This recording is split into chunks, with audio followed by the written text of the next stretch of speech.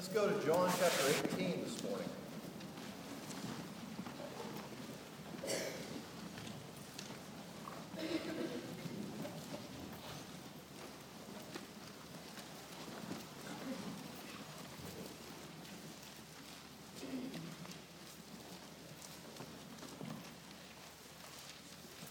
Now you'll notice that your notes are a little bit different today. There's just a big blank space for your notes. But there's all this supplemental material down here that I would encourage you to read through this week. It's kind of given a category and then some passages after that. I would just encourage you to chew on those things this week because of the nature of our topic and its impact. And I didn't want to what it come down to. I thought those scriptures were more important than any outline I could give you. So you'll have to make your own notes and then read on those scriptures this week. Okay? For some supplemental material on the issue that we face today. Okay? How much is our free will exercised, and how much is the sovereignty of God exercised? Specifically, when we come to this individual that we see in Scripture, in chapter 18, Judas Iscariot. So if you're able, will you stand with me, and I'll read a portion of John chapter 18.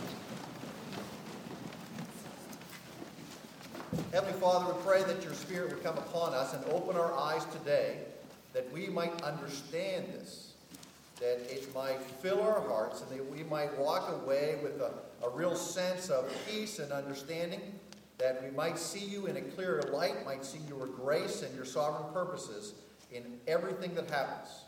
We ask this in Jesus' name. Amen. John chapter 18, and I'll be reading verses 1 through 11. When Jesus had spoken these words, he went forth with his disciples over the ravine of the Kidron, where there was a garden into which he himself entered and his disciples. Now Judas also, who was betraying him, knew the place, for Jesus had often met there with his disciples. Judas then, having received the Roman cohort and officers from the chief priests and the Pharisees, came there with lanterns and torches and weapons. Jesus, therefore, knowing all the things that were coming upon him, went forth and said to them, "Who do you seek?" They answered him, "Jesus the Nazarene." And he said to them, "I am he." And Judas also, who was betraying him, was standing with them. When therefore he said to them, "I am he," they drew back and fell to the ground. Again, therefore, he asked them, "Whom do you seek?" And they said, "Jesus the Nazarene." Jesus answered, "I told you that I am he. If therefore you seek me, let these go their way, that the word might be fulfilled which he spoke, of those whom thou hast given me, I lost not one." Simon Peter, therefore, having a sword, drew it and struck the high priest's slave and cut off his right ear, and the slave's name was Malchus. Jesus therefore said to Peter, "Put the sword into the sheath. The cup which the Father has given me, shall I not drink of it?" This is God's inspired word for us today. So please be seated.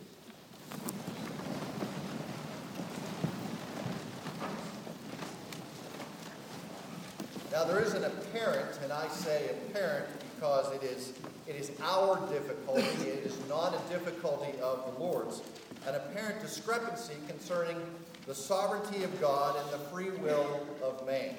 On the one side we have God's providence.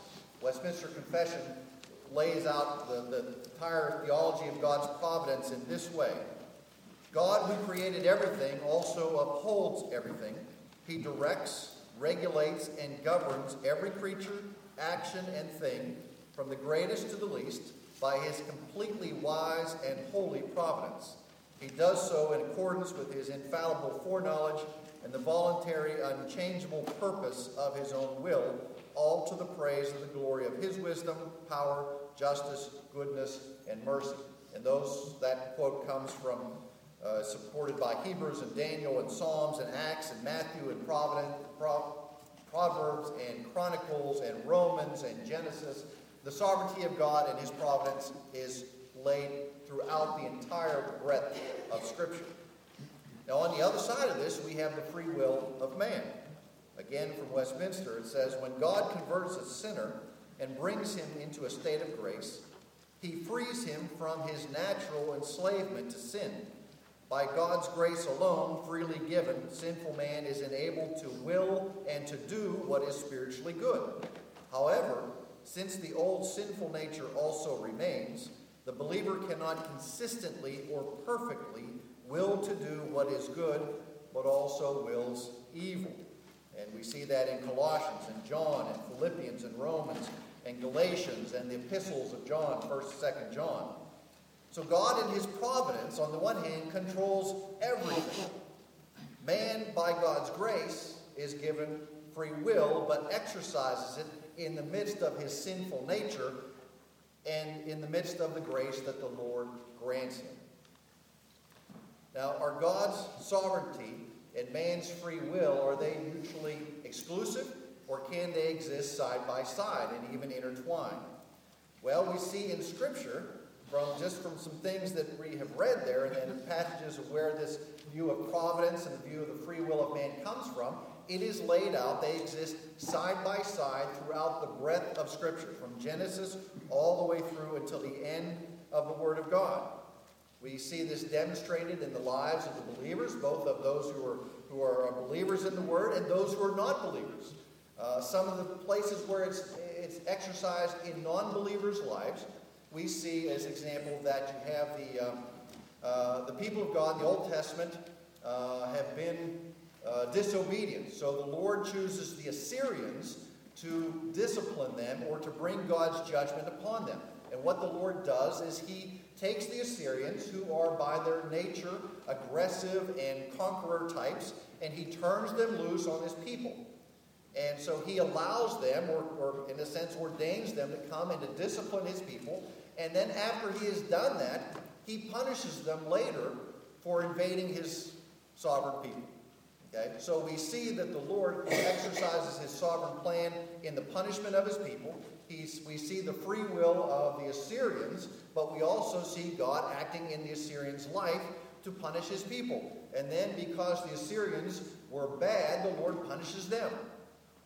Is that clear? Good. Somebody's clear for somebody. Good. Okay. And we see this in the life of Judas as well. Now the Assyrians are entire people. Judas is simply one individual who has freely chosen an action to betray the Lord, but his freely chosen action fulfills the sovereign plan of God. So let's look at Judas a little bit. Turn back to chapter 13. Judas had a little bit of help in this action. A little bit of help. John chapter 13.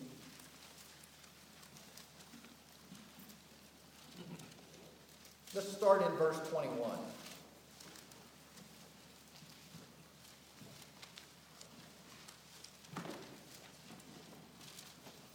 It says, when Jesus had said this is the Last Supper, they're all reclining at the table. When Jesus had said this, he became troubled in his spirit and testified and said, truly, truly, I say to you, that one of you will betray me.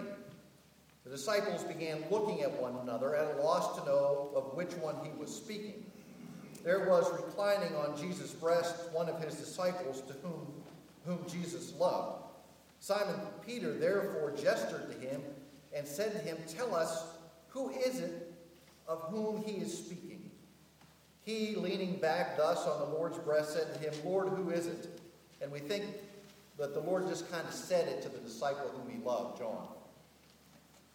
Jesus therefore answered, that is the one for whom I shall dip the morsel and give it to him. So when he had dipped the morsel, he took and gave it to Judas, son of Simon Iscariot. And after the morsel, Satan then entered into him. Jesus therefore said to him, what you do quickly. It's a frightening little phrase there, isn't it? And Satan entered into him. So we see that this was at the same time an action of the free will of Judas, but it was also at the same time a part of the possession of Satan, because Satan has entered into Judas, while at the same time carrying out the sovereign plan of our Heavenly Father. Because you see what Jesus says to him: what you do, do quickly. What you do, do quickly. Now, we know that Judas has already conspired from the other Gospels we see in Matthew and Mark and Luke with the chief priest and the leaders of the Jewish synagogue, etc. He's met with them. He has bargained with them. He has said, I'll betray Christ. And how much would he betray him for? 30 pieces of silver. What would 30 pieces of silver buy? A slave at the going rate of the day. We see that also foretold in the Old Testament, that it would be 30 pieces of silver. But now we have a point of decision. Just as, in a sense, faith grows and we can look back and see how the Lord brought us along, we are seeing how, in a sense, Satan has brought Judas along, but also how Judas has willingly given himself over more and more to the things of Satan. And it has come to this point. Satan has found a very willing agent in the man Judas. Okay? And he serves, in a sense, as a counterexample to the things of Christ. Judas is a willing agent of Satan. Christ is the willing agent of the Father, both carrying out the will of the Father. And Jesus tells him to go and do what he's about to do. Okay? Judas doesn't get up and say, I've got work to do, I'm leaving. Jesus sends him out. Go and do what you must do, and do it quickly. He's not commanding Judas to sin, but rather he is commanding him to get on with what he is going to do. One way or another, go and do it. The time is here. It's time to take action. So it's interesting that both Satan and Jesus are giving Judas commands. But what do we find? They're the same commands, right? Satan is telling Judas, betray Jesus. And Jesus is saying, Judas, go and do what you're supposed to do right now. Go and do what you're supposed to do. Satan is saying, Judas, we've got to get him on the cross. And Jesus is saying to Judas, it's time for me to get on the cross. Go and do what you're doing. And do it quickly. Now let me give you a little background on Judas just as an individual, so we have a little bit better picture of him. The name Judas carries a stigma with it. We see in the New Testament often there's another Judas, but he is always listed as Judas, not Iscariot. Okay? So that way you don't confuse the two, because especially in the time the New Testament writers were putting this down, nobody wanted to be associated with Judas Iscariot. In fact, in the list of the disciples in the Gospels, he is always listed last. He is always listed last, or listed as Judas the betrayer. Now, there were other books that were written this time that describe the life of Christ, and they're not canonical books. They're not in the New Testament.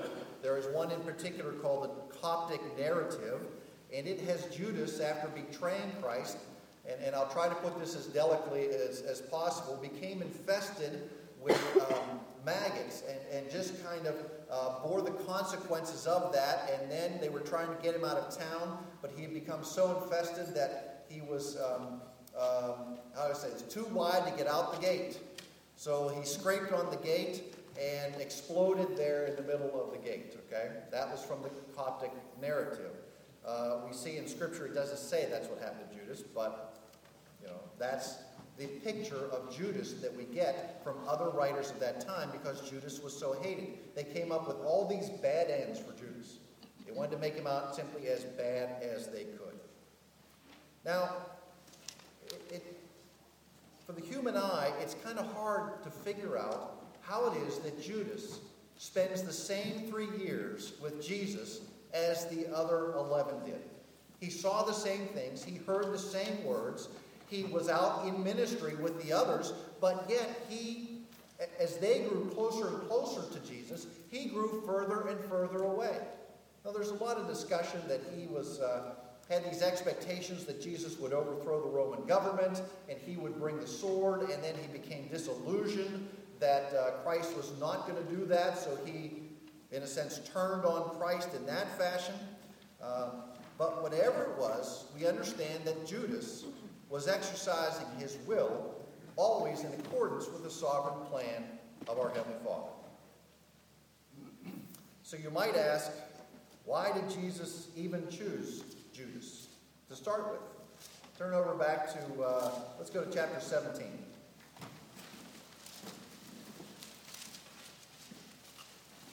Jesus' choice of Judas to be one of the 12 was not an accident, as if the Lord could do anything simply by accident. It was furthering the purpose of our Heavenly Father that was set from all time. For it was his plan that Christ would give his life as atonement for our sin. Chapter 17, verse 12.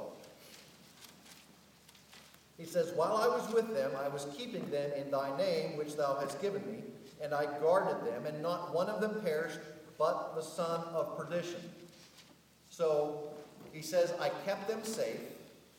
The only one who is going to perish is the son of perdition, which is Judas. And for what reason was that? The end of 17. Or the end of chapter 17, verse 12, that last phrase, that the scripture might be fulfilled. Okay? He didn't come to what? Undo the law of the prophets. He came to fulfill them. We see this time and time again, that the scriptures might be fulfilled. Jesus acted in this fashion. The world was ordered in this fashion because the scriptures had foretold it would, because it furthers the purpose of our Heavenly Father. Judas didn't surprise Jesus. He knew every move he was going to make. It had been predestined in a sense from all eternity that this would work out this way, woven into the prophecies of the Old Testament. But we cannot separate Judas's part in the death of Christ from the free actions of Judas's will. Okay? We can't separate his part from his exercise of his own free will. Even though God had planned it, even though it was of a divine origin, Judas would fit into the body of the 12 and betray Christ. Yet it was not apart from the desire of Judas. So it sounds like I'm saying mutually exclusive things. That it was Judas's free will to do this, but yet at the same time it was the sovereign plan of God to do this. Hang on for a while. Let's look back at our passage, John chapter 18. Now remember John's purpose in what he writes. His purpose is that you will believe, that you'll come to understand that Jesus Christ is the Son of God, and that you will believe. So he presents information in a fashion that will further the purpose that he has in writing this gospel.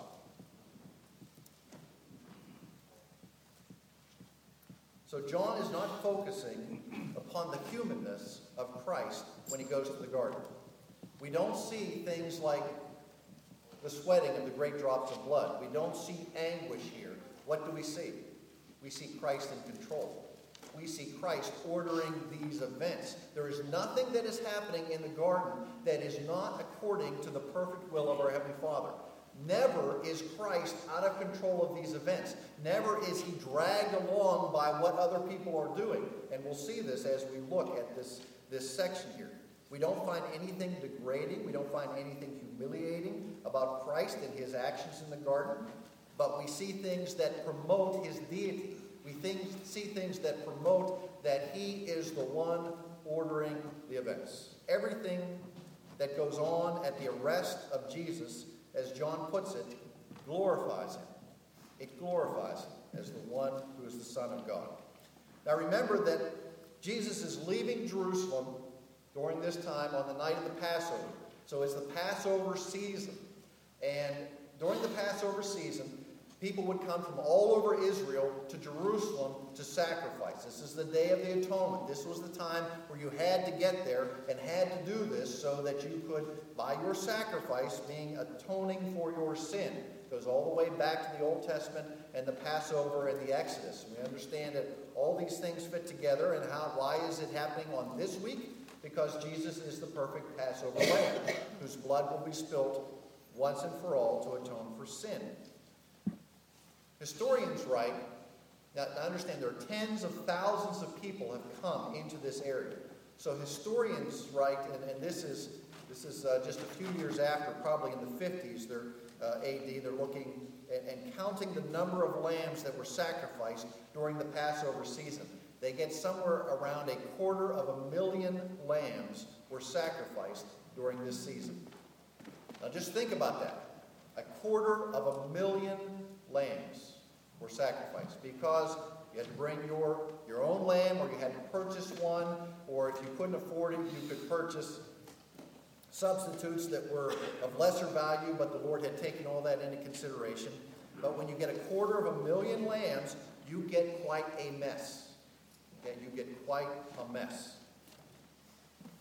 Well, the Jews had figured that out. So when they built the temple, there were these big vats or something to hold the blood from the sacrifices. They also built what I can only call a channel that went from the temple and went out through the walls and down into the valley of Kidron, which is off to the side of Jerusalem down there. And there was a brook or a creek, or what we call in Pennsylvania a creek. Okay, and it's a creek down there, and that's where all the blood went, because it went out of the temple and down and into the creek, and it flowed away. It could be taken away. Now understand that to get to the garden where Jesus was going, he had to go across the creek. So imagine that he's stepping across the creek, he is seeing this massive amount of blood come down the creek, and he can't help but fix in his mind that this is the last time this ever needs to happen, because my blood will be shed for the forgiveness of sins. I am this lamb. Now, whoever else understood that at this time, I don't think anybody really grasped it, but Jesus himself. Well, Jesus went there to the garden because it was a familiar place. And we see, let's look at verse 2. Now, Judas also, who was betraying him, knew the place, for Jesus had met there often with his disciples. Jesus did not go into hiding. He went to a place that was, in a sense, made it easy for Judas. Okay? Because he didn't want to be controlled. He didn't want events to be controlled by others. He was controlling them. He goes to the place that he knows Judas can find. He goes to the place where he will easily be found. Now, look closely here at the end of verse 3. They came there with lanterns and torches and weapons. What do we know about when we set the date of Easter? It has to do with what? The full moon, okay? So let's look at, with that in our context, let's look at this with that idea. Are they good? You know what it's like to go out in your backyard when there's a full moon. You can almost see your shadow from the full moon. And here they bring torches and lanterns as if they're going to have to search, and Jesus is going to be hiding in some dark nook and cranny. Jesus is standing in the garden waiting for them, okay? He's not hiding. He's waiting for them. Why is he waiting for them? So that the scriptures might be fulfilled. These things have been foretold. Judas is the instrument acting in his own free will, yet he is fulfilling the scriptures. Now, beginning of verse 3. Judas then, having received the Roman cohort and officers from the chief priests and the Pharisees. So he is, in a sense, leading this group. Now we look at the word cohort. Cohort, the Greek word there is spira. And if we go back and dig through, we find that a Roman cohort or spira contained approximately 600 Roman soldiers. So if we say that that was the average, think with me for a moment.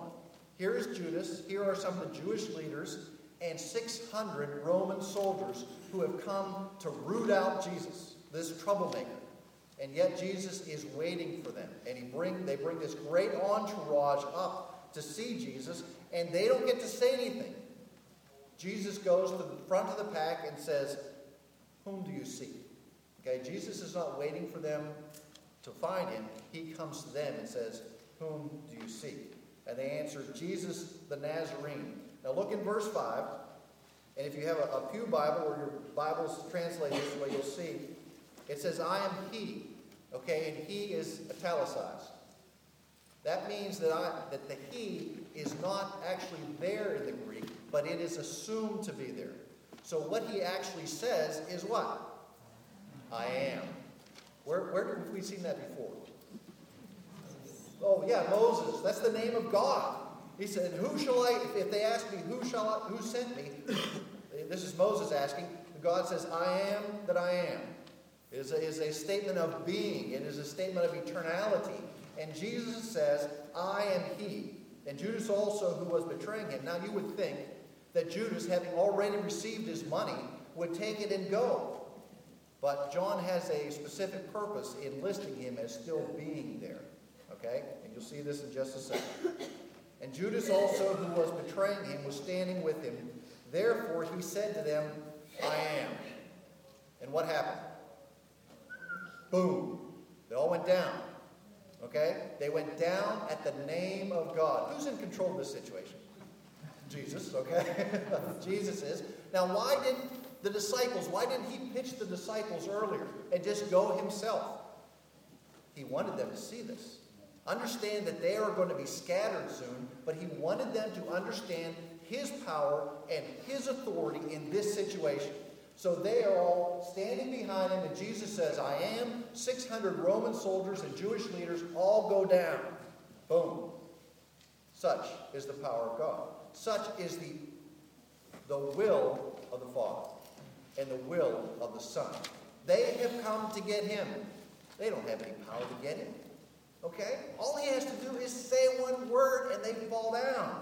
They have no authority. They have no power. Jesus has it all.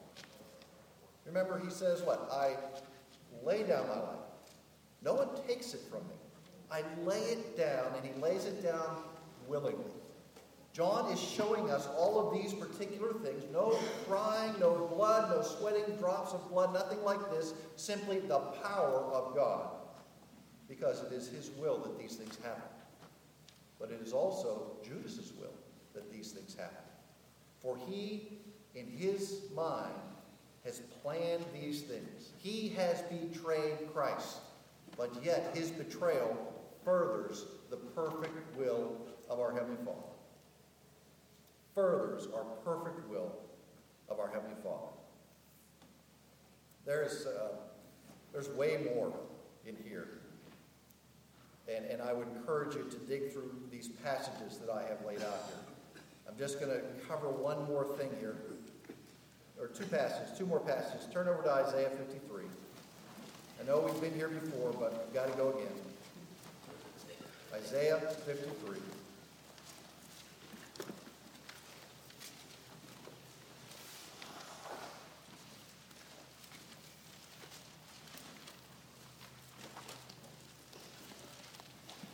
Judas's desire and the exercise of his free will fit within the sovereign plan of God. God did not make a little robot out of Judas and tell him he was going to go and do this. He simply gave him over to his own evil desires, and he has pursued that. And though that pursuit by Judas of his own evil desires furthered the perfect will of our Heavenly Father, for it was his will from all time that his Son, Jesus the Christ, would give his life in this fashion. We've seen that in the garden. Christ has orchestrated it. He has ordered it in that fashion. It is demonstrated. They have no power over him. He gives his life freely. 53, verse 4. Surely our griefs he himself bore, and our sorrows he carried. Yet we ourselves esteemed him stricken, smitten of God, and afflicted. But he was pierced through for our transgressions. He was crushed for our iniquities. The chastening for our well-being fell upon him, and by his scourging we are healed. All of us, like sheep, have gone astray. Each of us has turned to his own way, but the Lord has caused the iniquity of us all to fall on him. The Lord has caused the iniquity of us all to fall on him. Verse 10, flip the page. But the Lord was pleased to crush him, putting him to grief. It was the Lord's will that this would happen. We can't say that, events got out of control. No, from prophesied some 600 years earlier, it was the Lord's will that the death of Christ should happen in this way. It was the Lord's will that on the cross, it was not the pain of crucifixion, because we understand that crucifixion is a death by suffocation. It was the weight of our sin that was so painful on Christ. And he says, I'm going to the cross. Judas, you're going to be a part of this, but nothing can stop me from going. Because our salvation depends on it. Our release from this burden of sin depended on Christ giving his life for us. It was the hand of God at work. It was the plan of God at work. Acts chapter 4 talks about God's hand and plan in this very action. And we think, could God have saved us in a different fashion? Couldn't the love of God have been demonstrated in a fashion that did not require the death of his son in such a terrible way? The betrayal of someone who was so close to him by someone who was so close to him with a kiss. Judas could have simply have pointed and said, there's Jesus. But he walks up to him and kisses him. We in our humanness ask these questions. But yet apparently it is God's highest demonstration of his love for us, that his son should willingly give his life for us. And a love like that doesn't register in our world, because a love like the love that we understand in our world is often it's me-centered, or if it's somebody else-centered, it's only centered on them for a certain degree. But the love that God has for those who belong to him is completely outside of our grasp. He would give his son willingly, determined from all eternity that it should happen in this way. And that is the highest illustration of his love, the death of his son for us. So let's pray.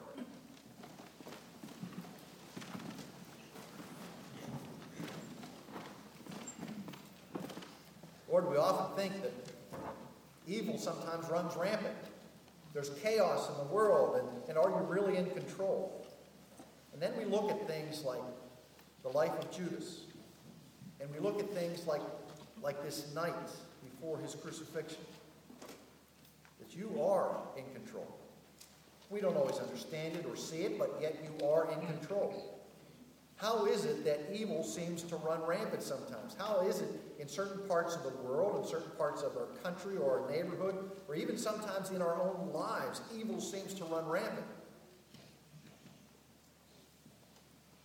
But yet you are in control. These things do not happen willy-nilly. They do not happen by fate or by chance. We see in the life of Judas, at the betrayal of Christ, we see how an individual's desire for evil and action to that end can yet serve your purposes. Lord, we don't want evil in our life to work to serve your purpose. We don't want evil in our life, period. We want to be cleansed of that. For your word says that your grace is more than sufficient for us. There are things that each of us face. Perhaps not to the end of Judas, that we would get to the point where Satan would come and indwell us, but there are times where we give over control of our lives, it seems, to things that are not godly, that are not Christ-like. Lord, we don't want to do that. We want to put those things aside. We want to flee from those things and cling to the things of Christ, so that the exercise of our free will is towards the things of godliness and holiness, the things that give you glory, the things that bring you praise, the things that demonstrate the love of Christ in what we say and what we do. Lord, help us examine our own hearts today to determine where these places are, so that we might put them aside, so that we might simply walk away from them and pursue things of righteousness and justice, things of holiness and peace, the things that bring you glory and praise and honor. We ask this in Christ's name. Amen.